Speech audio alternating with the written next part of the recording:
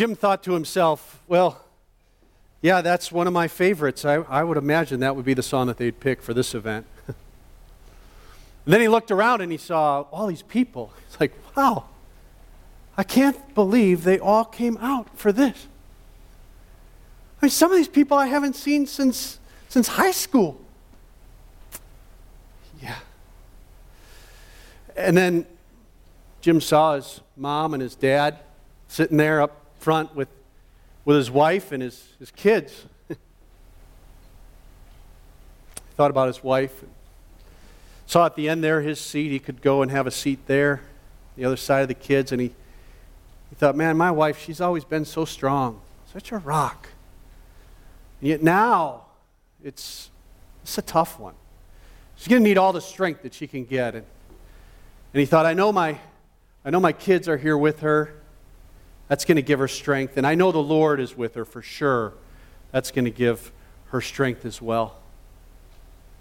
The music stopped and the pastor came up to the lectern and he said, good morning. And he went on and he said, on behalf of the family of James Harold Montgomery, I just want to welcome you all here this morning. James Harold Montgomery, that's Jim's formal name. And the pastor went on and said, we are here to honor his life, but even more importantly, we're here to honor the Lord Jesus, the giver of life and the giver of eternal life. And so as we begin this funeral service, let's pray. And the pastor then went into a prayer. Jim was there to witness his own funeral. Imagine if you could look ahead to the future and see your funeral. Who do you think would be there? And what do you think they'd say about you at your funeral? You know, it's inevitable for every single one of us here. We're all going to end up being that person that people come to see their funeral. And what do you think is going to happen at that funeral? How do you think it's going to go? I know what you're thinking. Why are you talking about this, Jeremy? I mean, it's somewhat morbid, isn't it? I mean, you might be thinking, I came here to think happy thoughts, not to think, thoughts about my own funeral, like when I'm going to die. What are you doing? Well, it's interesting. If you read the Bible over and over again, it actually tells us that we should think about that day. That actually we should keep our mind focused on that day. A matter of fact, in 1 Peter chapter 1 and verse 13, listen to these words. The Apostle Peter writes these words. He says, therefore, prepare your minds for action, keep sober in spirit, and then listen to this. Fix your hope completely on the grace to be brought to you at the revelation of Jesus Christ. We are told to fix our hope, keep our attention on that future day when God is going to allow us to experience His grace on a whole new level. That day when we will see Jesus in all of His glory, He will be revealed to us in a way that we've never known Him before.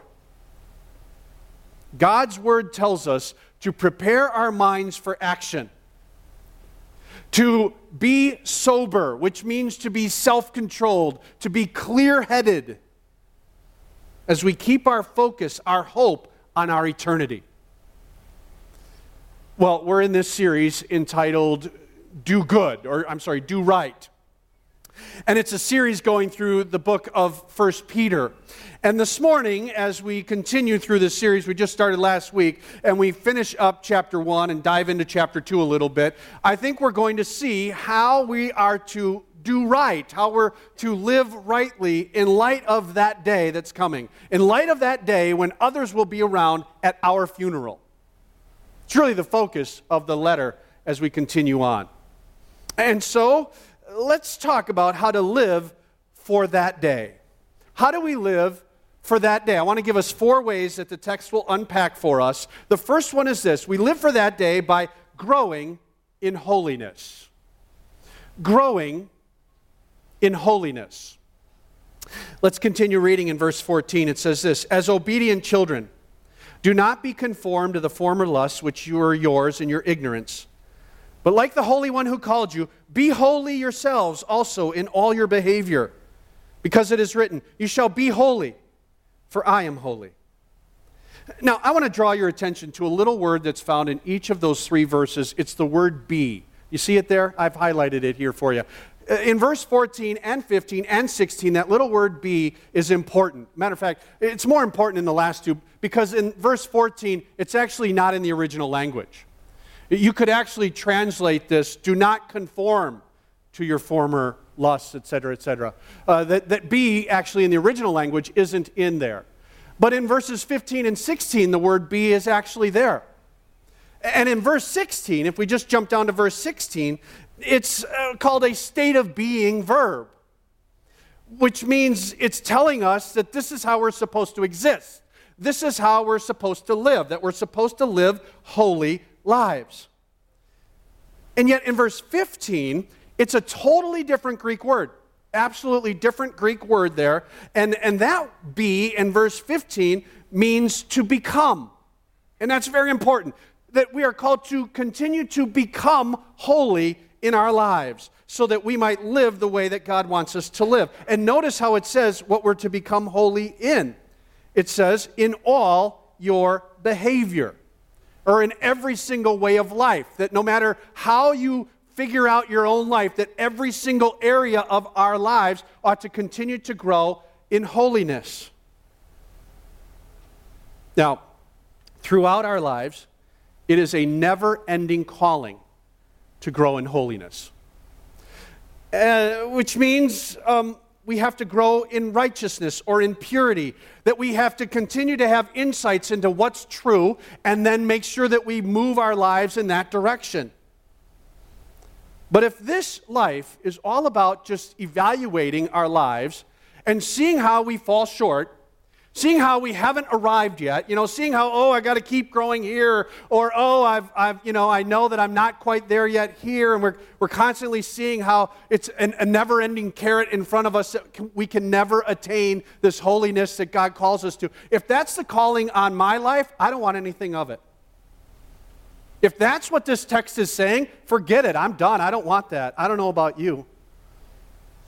But let's be careful again as to how we grow in holiness. How we grow in holiness is so critical here. Let me read these 2 verses again where that be shows up, verses 15 and 16. Let's be careful here. It says this: but like the Holy One who called you, be holy yourselves in all your behavior. Because it is written, you shall be holy, for I am holy. Now notice what it doesn't say. It does not say be holy by observing religious practices. It does not say, be holy by aligning everything with the laws or the rules, by keeping the laws or the rules. It does not say, be holy by buying into a philosophy in order to live that way.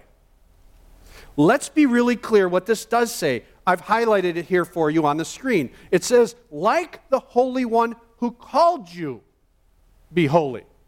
And then in verse 16, he says, be holy, you shall be holy. And then he adds, for I am holy.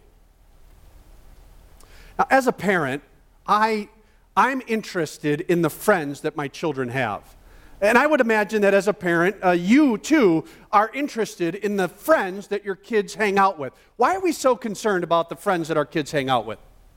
Because we know that the friends that they hang out with are going to influence them, and they're going to kind of become like their peers, right? They're going to kind of become like the friends that they're hanging out with, right?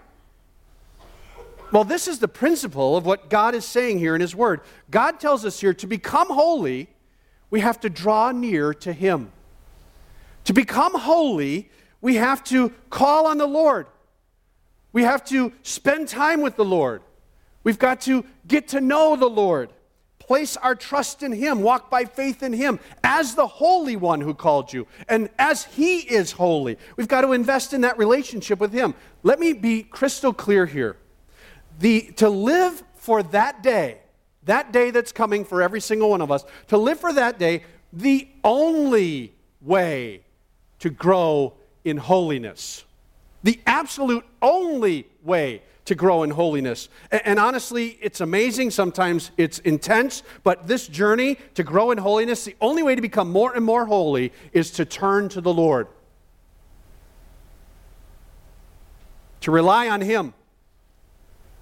To pursue Him in all that we do, in all that we are, in all of our ways, all of our behavior. Focus our attention on Him. That's how we live for that day. Secondly, we live for that day by respecting God our Father. This leads right into this second one. By respecting God our Father. Look at verse 17. If you address as Father the one who impartially judges according to each one's work, conduct yourselves in fear or in respect, in reverence, during the time of your stay on earth. While we're living this life, we look forward to that day that's coming, and we're to respect God as our Father. Now, notice what it says here in verse 17. It says that He is going to judge our works. This judgment is not a matter of us being rescued. It's not a matter of us being saved, that we're with Him forever. I mean, He is the one, by His work, who rescues us out of our lostness, who rescues us out of our darkness, who makes sure that we can be with Him forever. That's His work. As a matter of fact, Peter wants to be crystal clear about this as he says these next couple of verses. Look at verse 18. He says, knowing that you were not redeemed, that means freed by paying a ransom, knowing that you were freed from being lost, freed from your sin, freed from your guilt, that all of this was paid for, not with perishable things like silver or gold or from your feudal way of life inherited from your forefathers. By the way, the feudal way of life inherited from our forefathers is a life that only thinks about today. It's a life that doesn't look forward to that day when others will be at our funeral. Yeah, he goes on, verse 19. But we were purchased, we were redeemed with the precious blood, as of a lamb unblemished and spotless, the blood of Christ. The Apostle Paul wrote in Ephesians chapter 2, verses 8 and 9. He says, by grace you have been saved. That we're saved by God's grace, His goodness to us, even though we don't deserve it. And because of His grace, Jesus came and died for your sins and my sins. And we put our faith in Him, we trust Him, and we are given the gift of eternal life. By grace you have been saved through faith. It's not of ourselves, not of works, lest any of us should boast. We get to be with the Lord forever because of what Jesus has done for us. And yet, our works, as it says here in verse 17, our works, how we live now, matters for that day coming. We will be rewarded by the Lord if we live this life respecting God as our Father. So the obvious question is, how do we respect Him? How do we live respecting God? Peter knew that would be our question, and so he writes on in verse 20. He says, for He, Jesus, was foreknown before the foundation of the world, but has appeared in these last times for the sake of you and me, who through Him are believers in God, who raised Him from the dead and gave Him glory, so that your faith and hope are in God. Notice it says here that Jesus appeared in these last days for us. Because Jesus came and died on the cross, paid a penalty for our sins, rose from the grave, and is sitting at the right hand of God the Father right now. He's forever making intercession for us. He's forever, His scarred hands and feet are shown so that our Father always is reminded that we are forgiven because of what He's done for us. Because of what He's done for us, and because He went there, He sends His Holy Spirit inside of us so that we can pursue Him. Because of all of this, we get to respect God the Father. We can live this day for that day by respecting Him. How do we respect Him? It's seen there at the end of verse 21. This is how we respect Him. It says this, so that your faith and hope are in God. To respect Him is to need Him. To respect God is to need God. It's to put our faith in Him, our trust in Him, that we believe that He is who He says He is, and because of who He says He is, we can trust Him, we can hope in Him. Do we believe that He is our Father? And that Father knows best, as the line says. And so, to respect Him, we say, Lord, I need You. Oh, how I need You. Every hour I need You. Because we're living for that day that's coming. Well, third, we live for that day by loving one another. Loving one another. That's what Peter goes on to say in verse 22. Notice he says, since you have, in obedience to the truth, purified your souls for a sincere love of the brethren, fervently love one another from the heart. You know, all this growing in holiness and respecting God as our Father really means nothing unless we love one another. It means nothing unless we love one another. And you see the two descriptions here on how we're to love one another. Notice it says we're to love with a sincere love, and then it says that we are to fervently love. Let me break those two down for us a little bit so we understand what kind of love we're talking about here. First of all, let's talk about a sincere love. Sincere. It means being without pretense. It means to be genuine. It means to be authentic. Would you agree with me if I said we all tend to wear masks around one another? I mean, think about it. Let's say that you're the boss, right? You're the boss. So what do? You put on the boss mask. And the boss mask is, okay, yep, I'm glad you're all here, and but I want you to know the buck stops here. I've got the buck stops here, I'm the boss mask on, and I'm the one calling the shots, I'm the one making sure that this happens, I'm the boss. We put on a boss mask. Or let's say that you're dating, you want to date, and somebody calls you up and they want to have a date with you, and so what mask do we put on? We put on the I'm a good catch mask. You know what I'm saying? We put on the, I'm funny, I'm charming, I look good, I have the mask that says, I think you can really get to know me and really kind of like me. The I'm a good catch mask.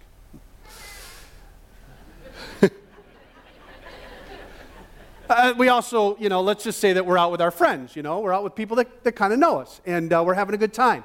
And yet there's something inside of us that's a little bit insecure. But we put on the, I'm not insecure, I have it all together mask. I have it all together, and we're having a good time, and I'm right in the mix, and everything's going great. But, I don't want you to know that deep down inside I'm feeling a little insecure about who I am. Yeah, I think we could agree. We tend to wear masks in life. A sincere love is where we are on a passionate pursuit of loving from a pure heart. A sincere love is creating an environment where it is okay to let down the mask. It's safe to be who we are. It's where we love each other, warts and all. It's the kind of love where I'm free to be me and you're free to be you kind of love. Sincere love. We might as well get good at loving each other because we're going to be spending forever with one another, So now's the time to practice. Now's the time to work at loving each other well, with a sincere love. How do we practice that? How do we do it? Well, I think it's that second description. It says, fervently love one another from the heart. To picture what fervently love one another is, I picture someone who's in a race. And they're running as fast as they possibly can. And what do they do when they get to the tape? What do they do when they get to the line? When they get to the line, they give that extra lean. They give that extra push. Even though they're totally exhausted, they give that little extra effort right at the end.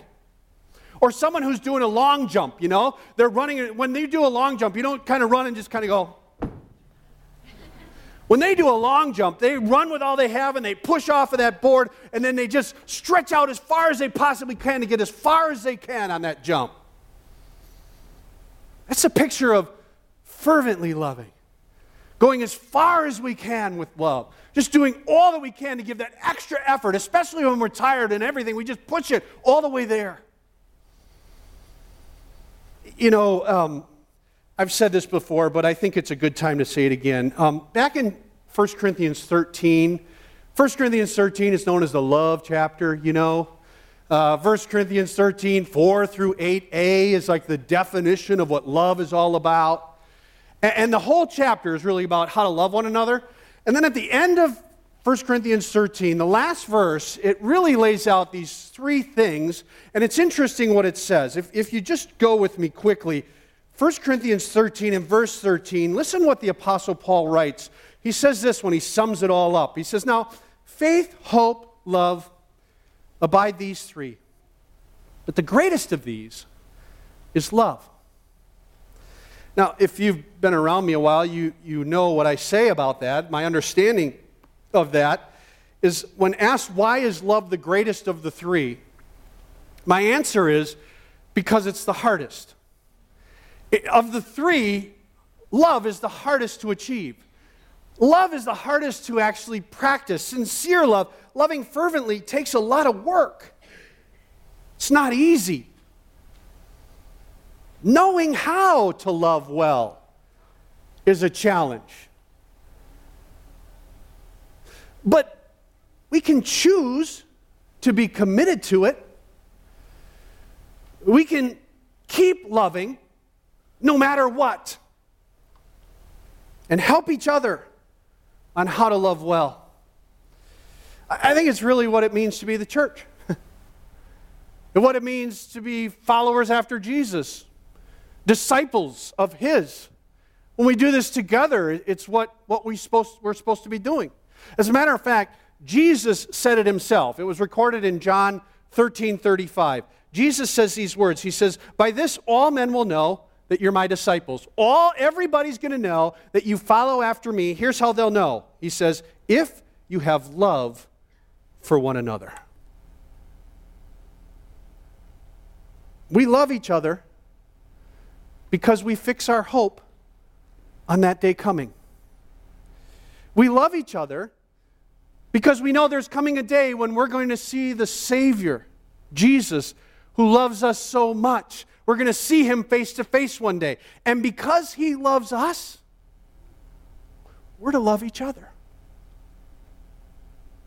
It's how we focus on that day that's coming. Well, fourth, we live for that day by craving God's Word. By being hungry for God's Word. Back in 1 Peter chapter 1, continue reading in verse 23, Peter goes on, he says, "For you have been born again, not of seed which is perishable, but imperishable, that is, through the living and enduring Word of God. For all flesh is like grass, and all its glory like the flower of grass. The grass withers, and the flower falls off." In other words, that day is coming. Our funeral is ahead of us.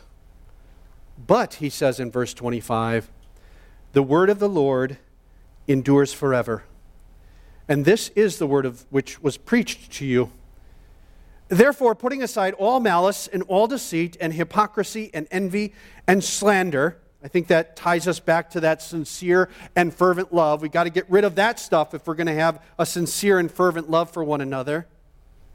Verse 2, like newborn babies, long for the pure milk of the word, so that by it you may grow in respect to salvation. There it is, back to growing in holiness in respect to that day that's coming. And we are to long for the pure or perfect spiritual milk, which the New American Standard Bible adds of the Word, tying us back to chapter 1. Like newborn babies. Newborn babies, they need a lot. They need a lot of attention to grow. They need to be held. Newborn babies, they need to hear the voice of those around them to help them grow. They need shelter. They can't just kind of be out in the elements all by themselves. They need shelter to grow. But at its very foundation, the foundational thing that they need to grow is the nourishment that they get in milk. For us, to grow in our faith, to get ready for that day that's coming, we need each other's love, like we just talked about. We need the Holy Spirit in us to help us. We need the shelter of the church family. We need these things, and yet, at its very foundation, the nourishment that we need is the nourishment of the Word of God. Without it, as we look forward to that day, we will get off course. We will move in a direction that doesn't align with God's will for our lives. We need God's Word. Yet I'm afraid that even as I say that, many Christians aren't sure how to be fed by God's Word. I mean, how do we make sure that we're continuously getting the nourishment that we need from God's Word? Well, one thing that we're supposed to do that Peter does lay out here is that the Word of God is preached to us, like what we're doing right here this morning. This is actually biblical. God tells us to come under the preaching of the Word of God, not just here, in other places as well. And we need to spur each other on in alignment with the Word of God, so we get together and we have relationships under the authority of God's Word. That's where we get together with groups that we call home discipleship groups. You know, HDGs we call them. It's like small groups where we're relating to other people and we're opening up God's Word together and we're learning what God's will for our lives is. Or Bible studies or other groups that we have here that we get together under the authority of God's Word.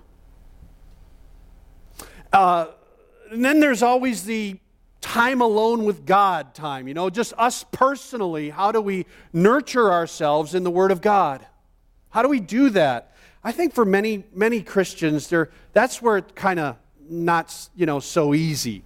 You start to read the Bible and it's kind of not really having much of an impact, Let me just give us a few guidelines to help us to feed off of God's Word. One is, I think it's an important component to just pick a time where you do it on a routine basis.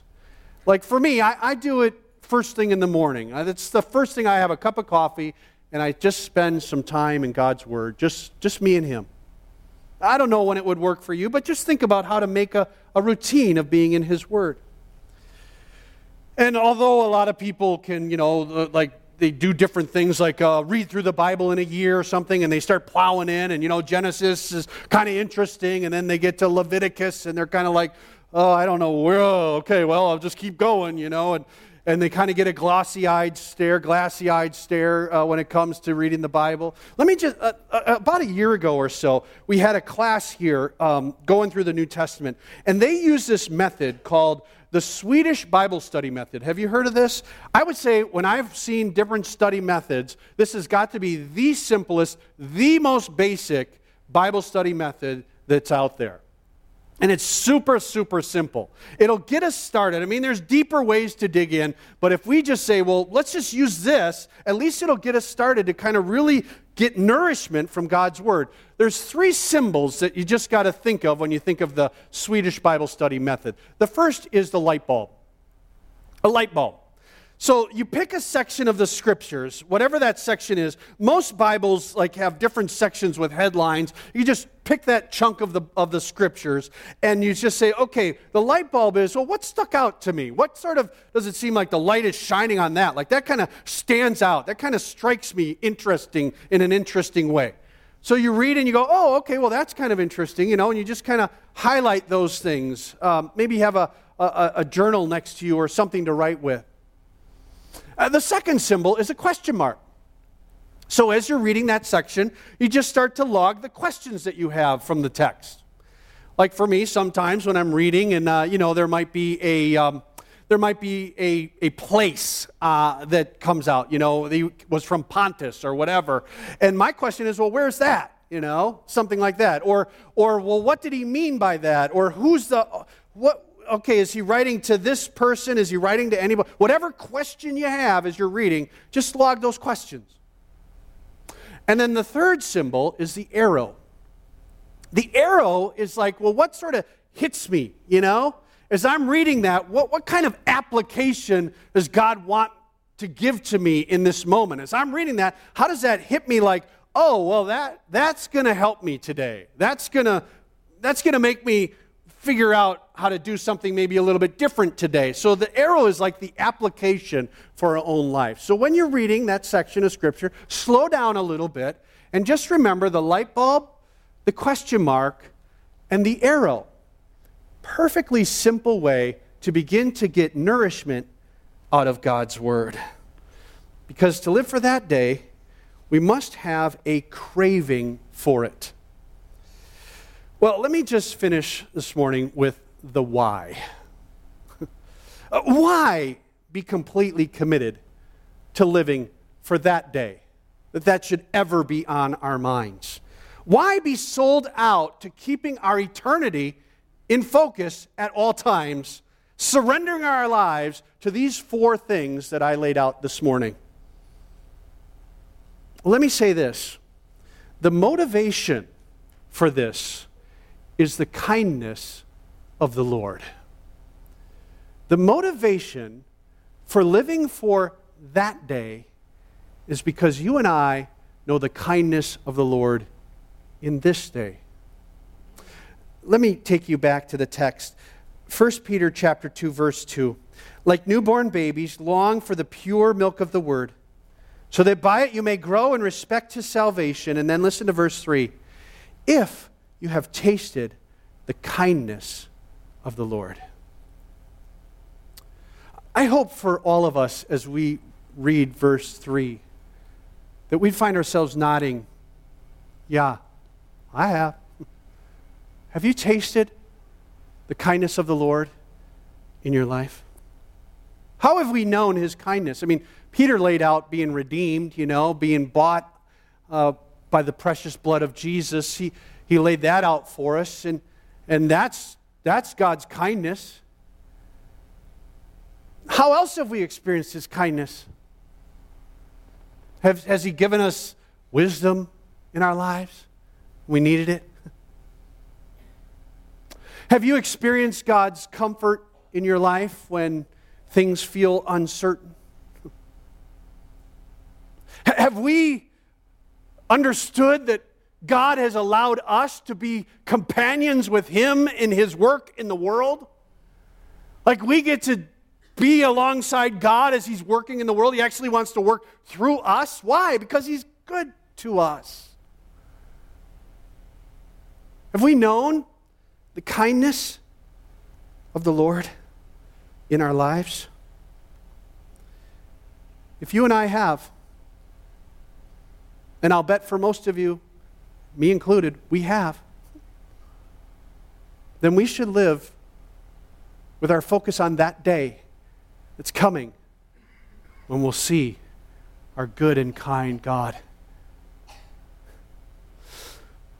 while back, years ago really, I stumbled upon or came upon a poem that I think you've maybe heard it, maybe you haven't, but it's called The Dash. Have you heard of that poem? I think it kind of captures the essence of what I've been talking about this morning. Let me share with you this poem called The Dash by Linda Ellis as we finish up here this morning. It says this: I read of a man who stood to speak at a funeral of a friend. He referred to the dates on the tombstone from the beginning to the end. He noted that first came the date of birth and spoke of the following date with tears. But he said what mattered most of all was the dash between those years. For that dash represents all the time they spent alive on earth. And now only those who love them know what that little line is worth. For it matters not how much we own, the cars, the house, the cash. What matters is how we live in love and how we spend our dash. So think about this long and hard. Are there things you'd like to change? For you never know how much time is left that still can be rearranged. To be less quick to anger and show appreciation more, and love the people in our lives like we've never loved before. If we treat each other with respect and more often wear a smile, remember that this special dash might only last a little while. So when your eulogy is being read, with your life's actions to rehash, would you be proud of the things they say about how you lived your dash? Would God be proud of the things they're going to say at how we lived our dash? Let's pray together.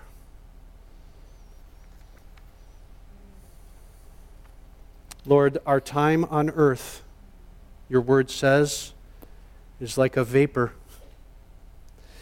so short in comparison to our eternity.